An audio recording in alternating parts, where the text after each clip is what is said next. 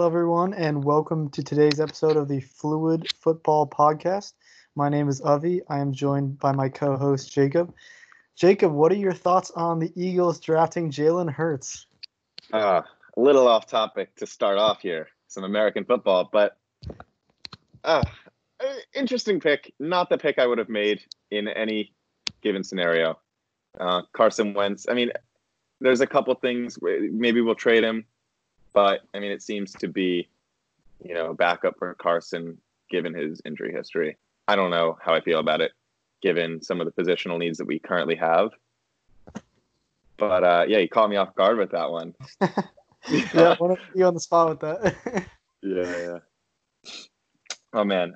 So I'm gonna move on from the American football and move into the subject of today's edition of the Fluid Football Podcast. So, for those of you who don't know, about a couple of weeks ago, Netflix released the second season of Sunderland Till I Die, the docuseries about Sunderland, who were relegated from the Premier League down to League One within 2 seasons, which is terrible for those of you who don't know. Although you probably should at this point. But no, they released the second season, very entertaining stuff, and we're here today just trying to, dissect it, give our reactions and responses to what we saw. So, I think we can start off and just talk a bit about some of the characters. It's funny to call them characters because they're real people, but Right, some of our favorite characters from the second season in particular. So, one character, first of all, Aidan McGeady. I would say unsung hero, but he's sung, if that's the right way to put it. He's an absolute legend. FIFA legend, 5-star skills, back from Everton back in the day. But no, he seemed to always come up big when they needed it, across both seasons. He was like Mr. Reliable for them, especially after, Josh Maja left the team. Like, whenever Sunderland needed a goal, everyone just started looking at McGeady. And I think it really hurt them later on in the season when he got injured. In the playoff, he came on and, he wasn't 100%. You could tell that. But he was, a veteran and someone they really relied on. And it was great to watch him. He scored some great goals and he had some great moments in the season for Sunderland. Yeah, no, it's amazing how it might have been the first episode of the season. They showed the squad that they had in the previous season in the championship, and they showed like 85% of the squad had been scrapped, and Aidan McGeady's name was still there, which was interesting given a player of his reputation and his history. It's kind of cool that he stuck around despite the fact that they were relegated to League One. Yeah, I think. Was it McGeady who was, I think at the beginning of season 2, he was just talking about the previous season and he was just going in on the owners and the management. And he was saying, nobody cared. Like, there was no accountability. He was really honest, and it felt like, he was a guy who wanted, Sunderland to come back up, to the championship. So that was really interesting. I couldn't believe how many players left the club. I mean, that was insane. John O'Shea, the captain too. Yeah, that was some career mode stuff right there. I mean, the turnover was insane, but they had to do it because they had all these players who were on Premier League wages, which is their favorite word throughout the series. Not sustainable, right? Sustainability. So they could not afford that, especially in League One. And they brought in some interesting players, some young talents. Lyndon Gooch, he's an American. He scored. He scored a goal in the first game of the season. They showed, and it was cool. I'd see him pop up on my Twitter timeline occasionally with a goal, and Lyndon Gooch is one to watch. I would say from the American side of things. That's interesting. You bring him up. I know he might have become a more rotational player throughout the season. Nonetheless, he'll be interesting to follow. But the one player who they kind of made out to be one of the protagonists, one of the heroes, who might have taken his place was Luke O'Nien. Yep. Yeah. Just what a likable guy. Yeah, he seemed like he looks like he's like 15 years old. He looks very young. He seems very enthusiastic. He kind of seems like he's just excited to be there in a way. He feels like he's like every other football fan. He's just happy to be there and enjoying every moment with it, which is really cool. Yeah, he really improved throughout the season. You know, at the end of the season, he was a key player for the club. Yeah, he was in a sense he was all of us. He was out Right, there living his dream. He mentioned, in one of his first interviews, he's like, I walk out there and I see Aiden McGeady, and, right. and it's like, oh my goodness, like I'm really Yeah, playing here. I think he'd won the League Two the season before and then got the transfer and the move in, and it was kind of cool to see how he progressed in there, like you were saying. yeah. He was really scrappy too. I just remember, he got like a head injury and then he came back on with like a head wrap, and I was thinking like that dude probably has a concussion, but okay. Some Rocky and some Rudy Yeah, in there. it was some big Rudy vibes for sure. Yeah, yeah. Oh Yeah, man. so I guess let's start with the new let's go into the new ownership because obviously the club was sold. What's his name? Ellis Short was their previous Yeah. owner. He's very hands off, but the club got relegated two seasons in a row, which is not sustainable from a business side of things. He was just sick of the club, I think. And Hmm. then, at the end of season one, you get these new owners. You get a brief sneak peek of them. They seem, completely different. And I think, these guys, Stuart Donald and Charlie. What's Charlie's last name? I forget the last name actually. Yeah, Stuart and Charlie though, yeah.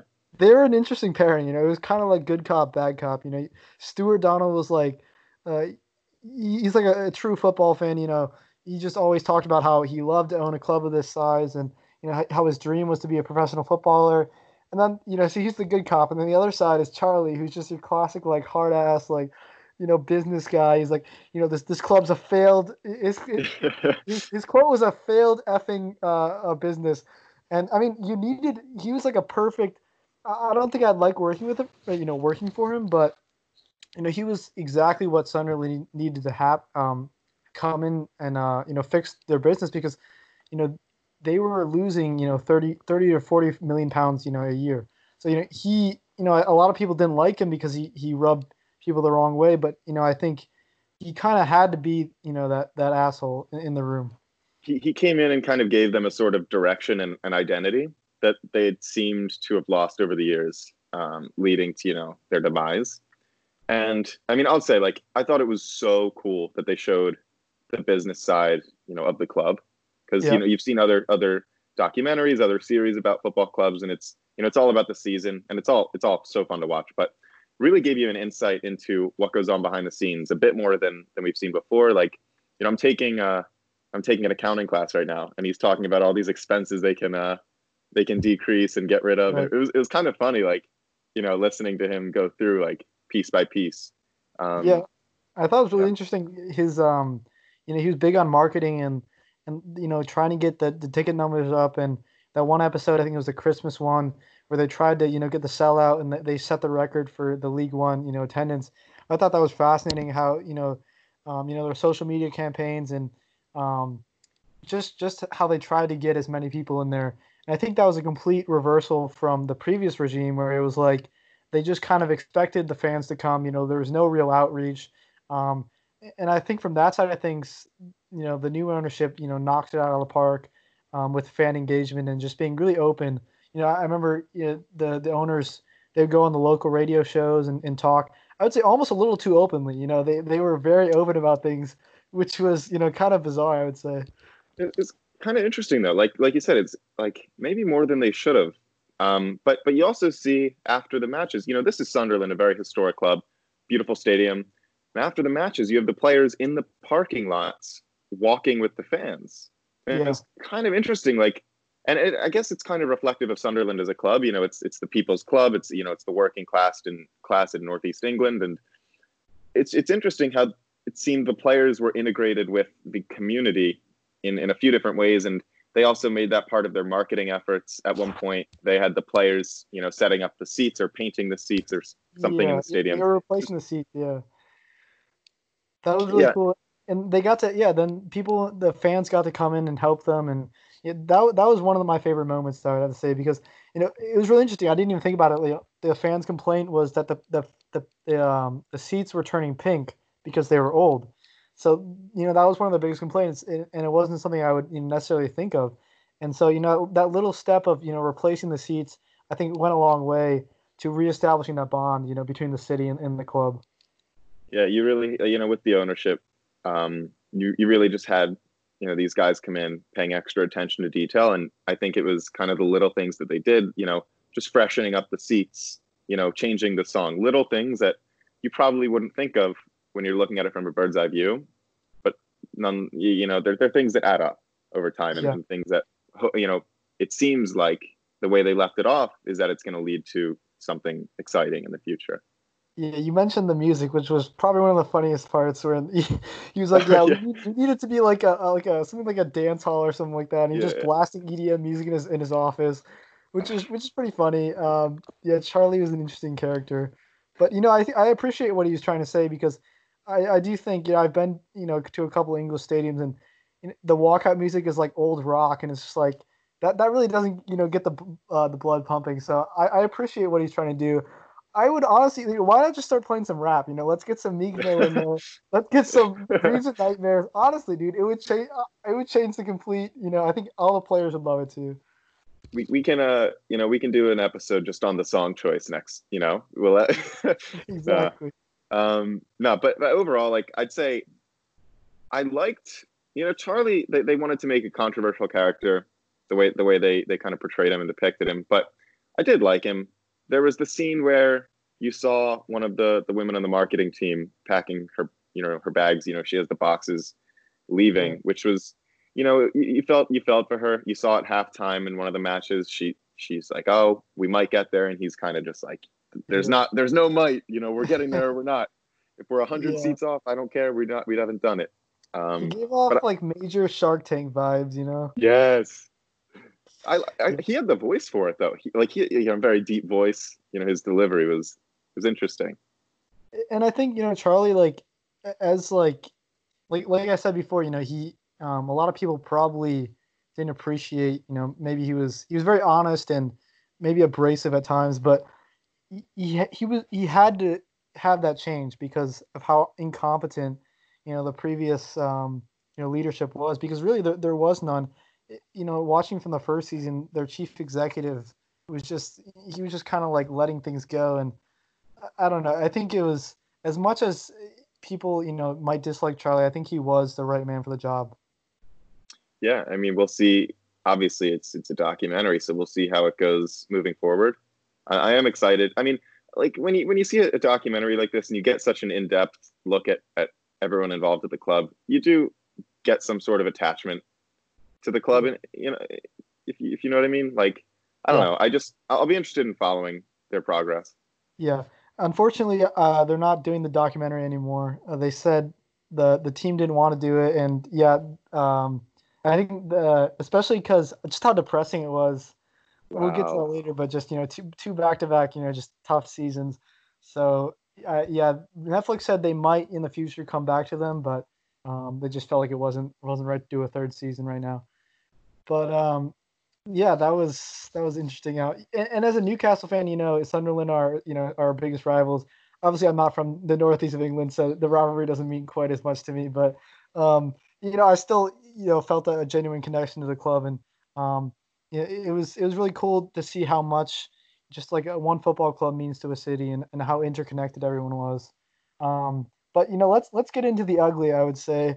Um, let's start with Josh Maja's contract situation. I think Ooh, this was a situation that could have been avoided easily. I know they tried to shift a lot of blame on the previous regime. They said that his contract was not set up correctly, and but at the end of the summer, it seemed pretty. Josh Maja was kind of going back and forth on whether he wanted to sign the contract, and it seemed like he might leave. So at that point, it seems like you should have transfer targets ready to go. You should be prepared to sell him because you don't know if he's going to stay. But when the winter transfer window came in, he basically said, "I'm leaving to Bordeaux," um, and then so they got like a small, I think it was 1 million pounds or whatever, which is a decent fee. But he had 15 goals in 24 appearances, which is really something for. I think he was 19 years old yeah, at the he's just a time. kid. Yeah, and I think they ended up settling on Will Grigg and paying 3 times his value. They paid 3 million for him, even though everyone said he was worth around one. And I think they were saying, oh, we don't have any other options. Well, it was like, well, if you had actually scouted and realized that this was a possibility that Maja would leave, you wouldn't have to do this, last minute deadline day stuff. It's basically like correct me if I'm wrong. What you're saying is basically have a deal or two lined up in case Maja leaves. Yeah, I mean, it seemed pretty obvious. His agent was, kind of giving him the runaround, and you have to be prepared for this stuff, especially for a player who's as important as Maja was to them, because Griggs just didn't cut it in the second half of the series. And I watched, I read an article about this, and it was like, Griggs was clearly a panic buy. If you looked at his stats, he was not worth anything close to that money, and he was clearly on the decline as well. So it was a really poor job, and one of the few missteps I think from the ownership. Unfortunately, it was one of the biggest decisions you can make on a player. So and I thought it was really interesting how Stuart Donald got kind of sucked into that deadline day pressure, and he chose to shell out $3 million for a player who was probably not worth that. And I think at that point, that's where you have to listen to the people who know football, right? His head of, I think it was his sporting director or football management or whatever, the guy who's in charge of transfers basically said, don't pay more than $1 million. I believe the manager said, Jack Ross said, don't pay more than $1 million. And Stuart Donald, that's where the kind of fanboy came out, right? He just wanted to have that player. He wanted to make a signing, and it's unfortunate because they got ripped off. It's amazing, like a man who's so wealthy, who's made so much money, like such a successful businessman, gets sucked into that, the emotion of it. But he even says, at one point he's like, I love securing a deal. It's my favorite thing in the world. Yeah. And he really, really wanted it. But I will say, I was excited for Will Grigg to come in just because of the chant. I thought Sunderland would love the chant. Your defense is terrified. Yeah. But I thought if anybody could do it, it would be them. But yeah, and I think when you're like playing career mode, it's like, oh, I bid £1 million for this guy or whatever, and then they raised the bid to like 3 million. It's like, all right, yeah, I'll just pay that. But like you have to realize, it's real life. Like that's 3 times someone's value. That's 3 million, dollars or pounds. That's a ridiculous amount of money, and I think fans often lose sight about that. Even if it's like increasing $500,000 of a bid, that's a large amount of money. And I think just because how much money there is in football now, it's kind of hard to comprehend, how much money that still is. But by going back to the Will Griggs, I feel like, I saw the in the article that I read, it basically said they should have called Josh Maja's bluff. They should have not have accepted the transfer from Bordeaux, and they should have just made him play out the season, because if he stays, I believe they make it to the championship by automatic qualification. Just how important he was. And I think qualification to the championship is worth a lot more than £1 million. If you let him go on a free that summer and you qualify for the championship, it doesn't matter pretty much, because you've gained probably, I think it was £30 million is what you get for going up the championship. You're going to make that back. So I think they should have kept him and not sold him to Bordeaux. Yeah, I thought it would have been really cool if they had gotten in touch, if for the documentary, they'd gotten in touch with his agent and interviewed his agent. But that would be really cool, because they're talking about Josh Maja. He's a kid, right? I mean, it's his first time through. Sunderland's his club. It's his first time, exploring the transfer market and looking for his options. His family as well. So every time anybody asks him, are you going to stay or are you going to go? He says, and he's being honest. He says, I don't know what's going on. I'm just playing football. My agent will do it all for me. He'll do what's right. And then you have, on the other hand, the owners being interviewed, and they hate the agent. They're like, this agent just wants a bit of extra cash. He doesn't care where Maja plays. So he's just trying to get him out of here.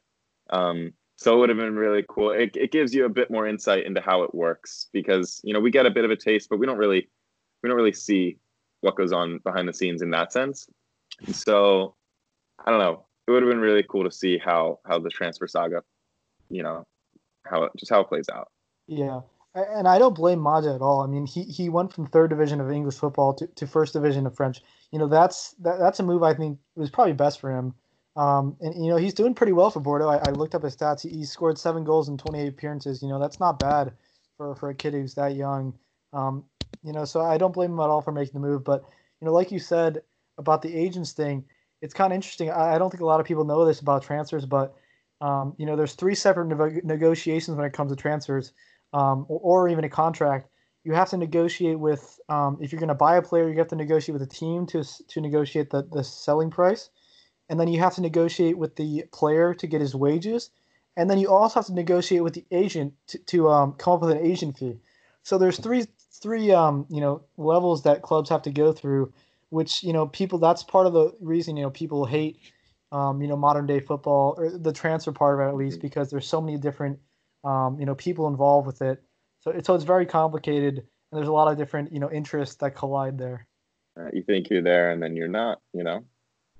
Exactly. Yeah. But yeah, no, Josh Maja. Who knows where his career will go, but still, he was a very interesting character in the documentary and on the show. Yeah. And he had his friend in the first season, Joel Lazaro, I think. Yeah, who yeah. interestingly got transferred out. Oh, he did? I didn't even know, because I think he did. Because he won Young Player of the Year for the club, and then he just wasn't there second season. I was like, where did this guy go? Right. I don't know why they would have kept one versus the other. Maybe just received an enticing offer for Lazaro, but yeah, it looks like he moved to Swansea City, and he's on loan in the Eredivisie. So that's interesting. Which the Eredivisie, if you haven't heard, canceled. Yep. Canceled. And Ajax. Some clubs are furious, because I think the second division of Dutch football, this team had an 11-point lead, and their season's wiped. So all of that hard work, they're not going to get promoted. They have to play another season, which is just devastating. I think if you're going to end the season now, fine, but you should keep the places at this point. The majority of the season's played. I think if you're going to end the season, you should keep the places of the teams right now. Maybe, but I don't know. Liverpool fans, you've been warned, is all I'll say. And I saw something today where it was like, to decide the places, it'll be like points per game, so there won't be irregularities with the if a team's played more games than another team, which I thought was interesting. But yeah. But anyway, let's go back to the series. One of our favorite characters, I think, in like a side character, where the workers, the cooks there. There's a man and a woman. I forget their name, but they really represented the the working class, heart of that club, and how much it meant to everyone, because when they dropped to League One, they talked about all of the layoffs that happened, and it just really gave you an idea. When you hear about promotion, relegation, oh, that's a great idea, but then you realize how relegation affects the clubs, and it's like, wow, this really sucks. It's on so many levels, it does. And yeah, the I don't know if she was like the head chef or what she was, but she went to the match at Wembley, remember? Yeah. And she's like, this is only the second time I've seen them play in 25 years. Yeah, that blew my mind. Crazy. But it just shows, like, from the players, and it's not just the players, it's the staff and it's the fans who can't bear to see the team lose and all that comes with it. But I thought, the interactions that she had with the players was very heartwarming.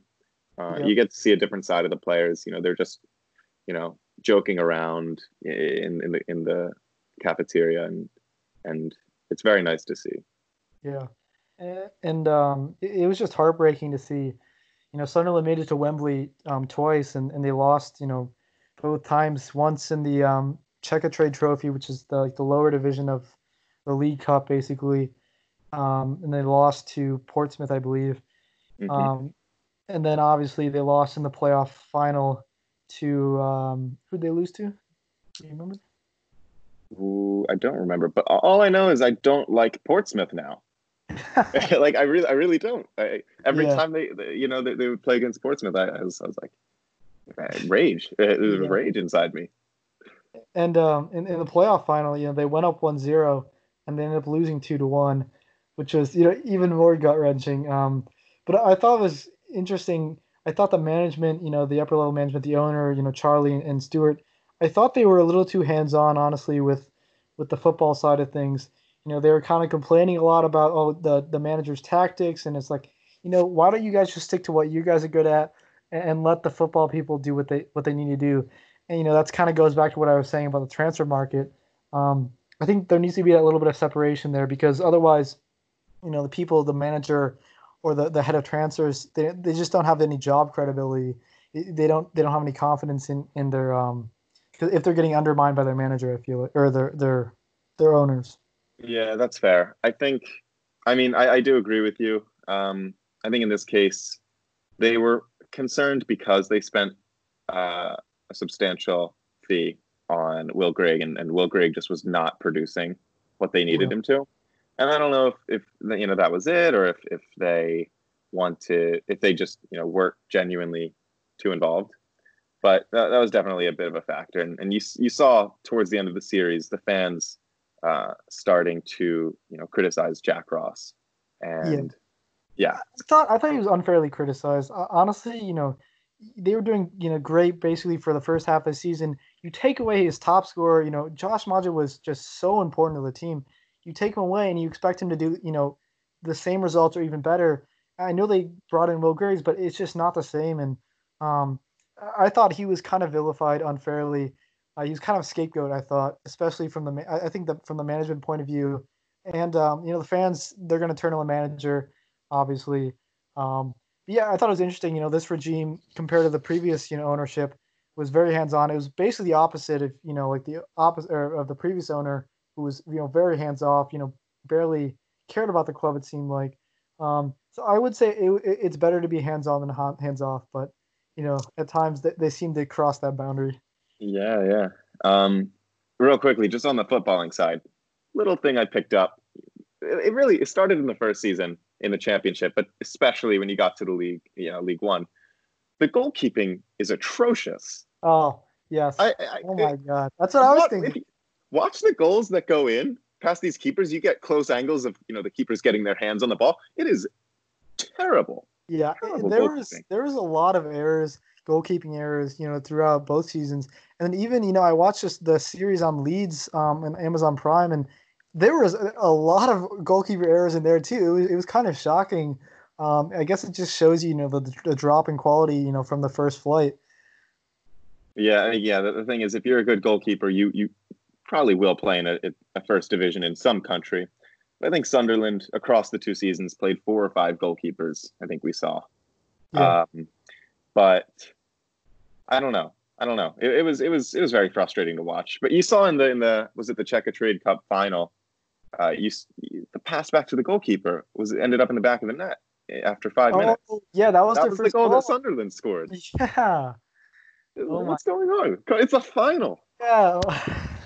I almost The cup forgot that. final. That was Yeah. ridiculous.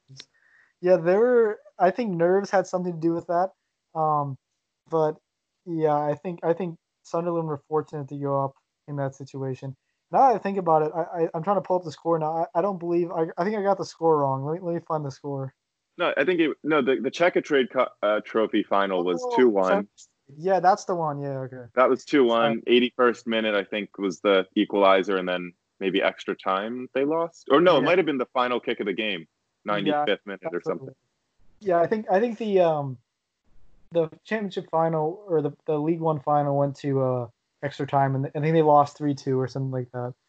But Hmm. anyway, yeah, Yeah, it was a it yeah, was a yeah, great season. Highly recommend checking out that the both seasons if you haven't seen it.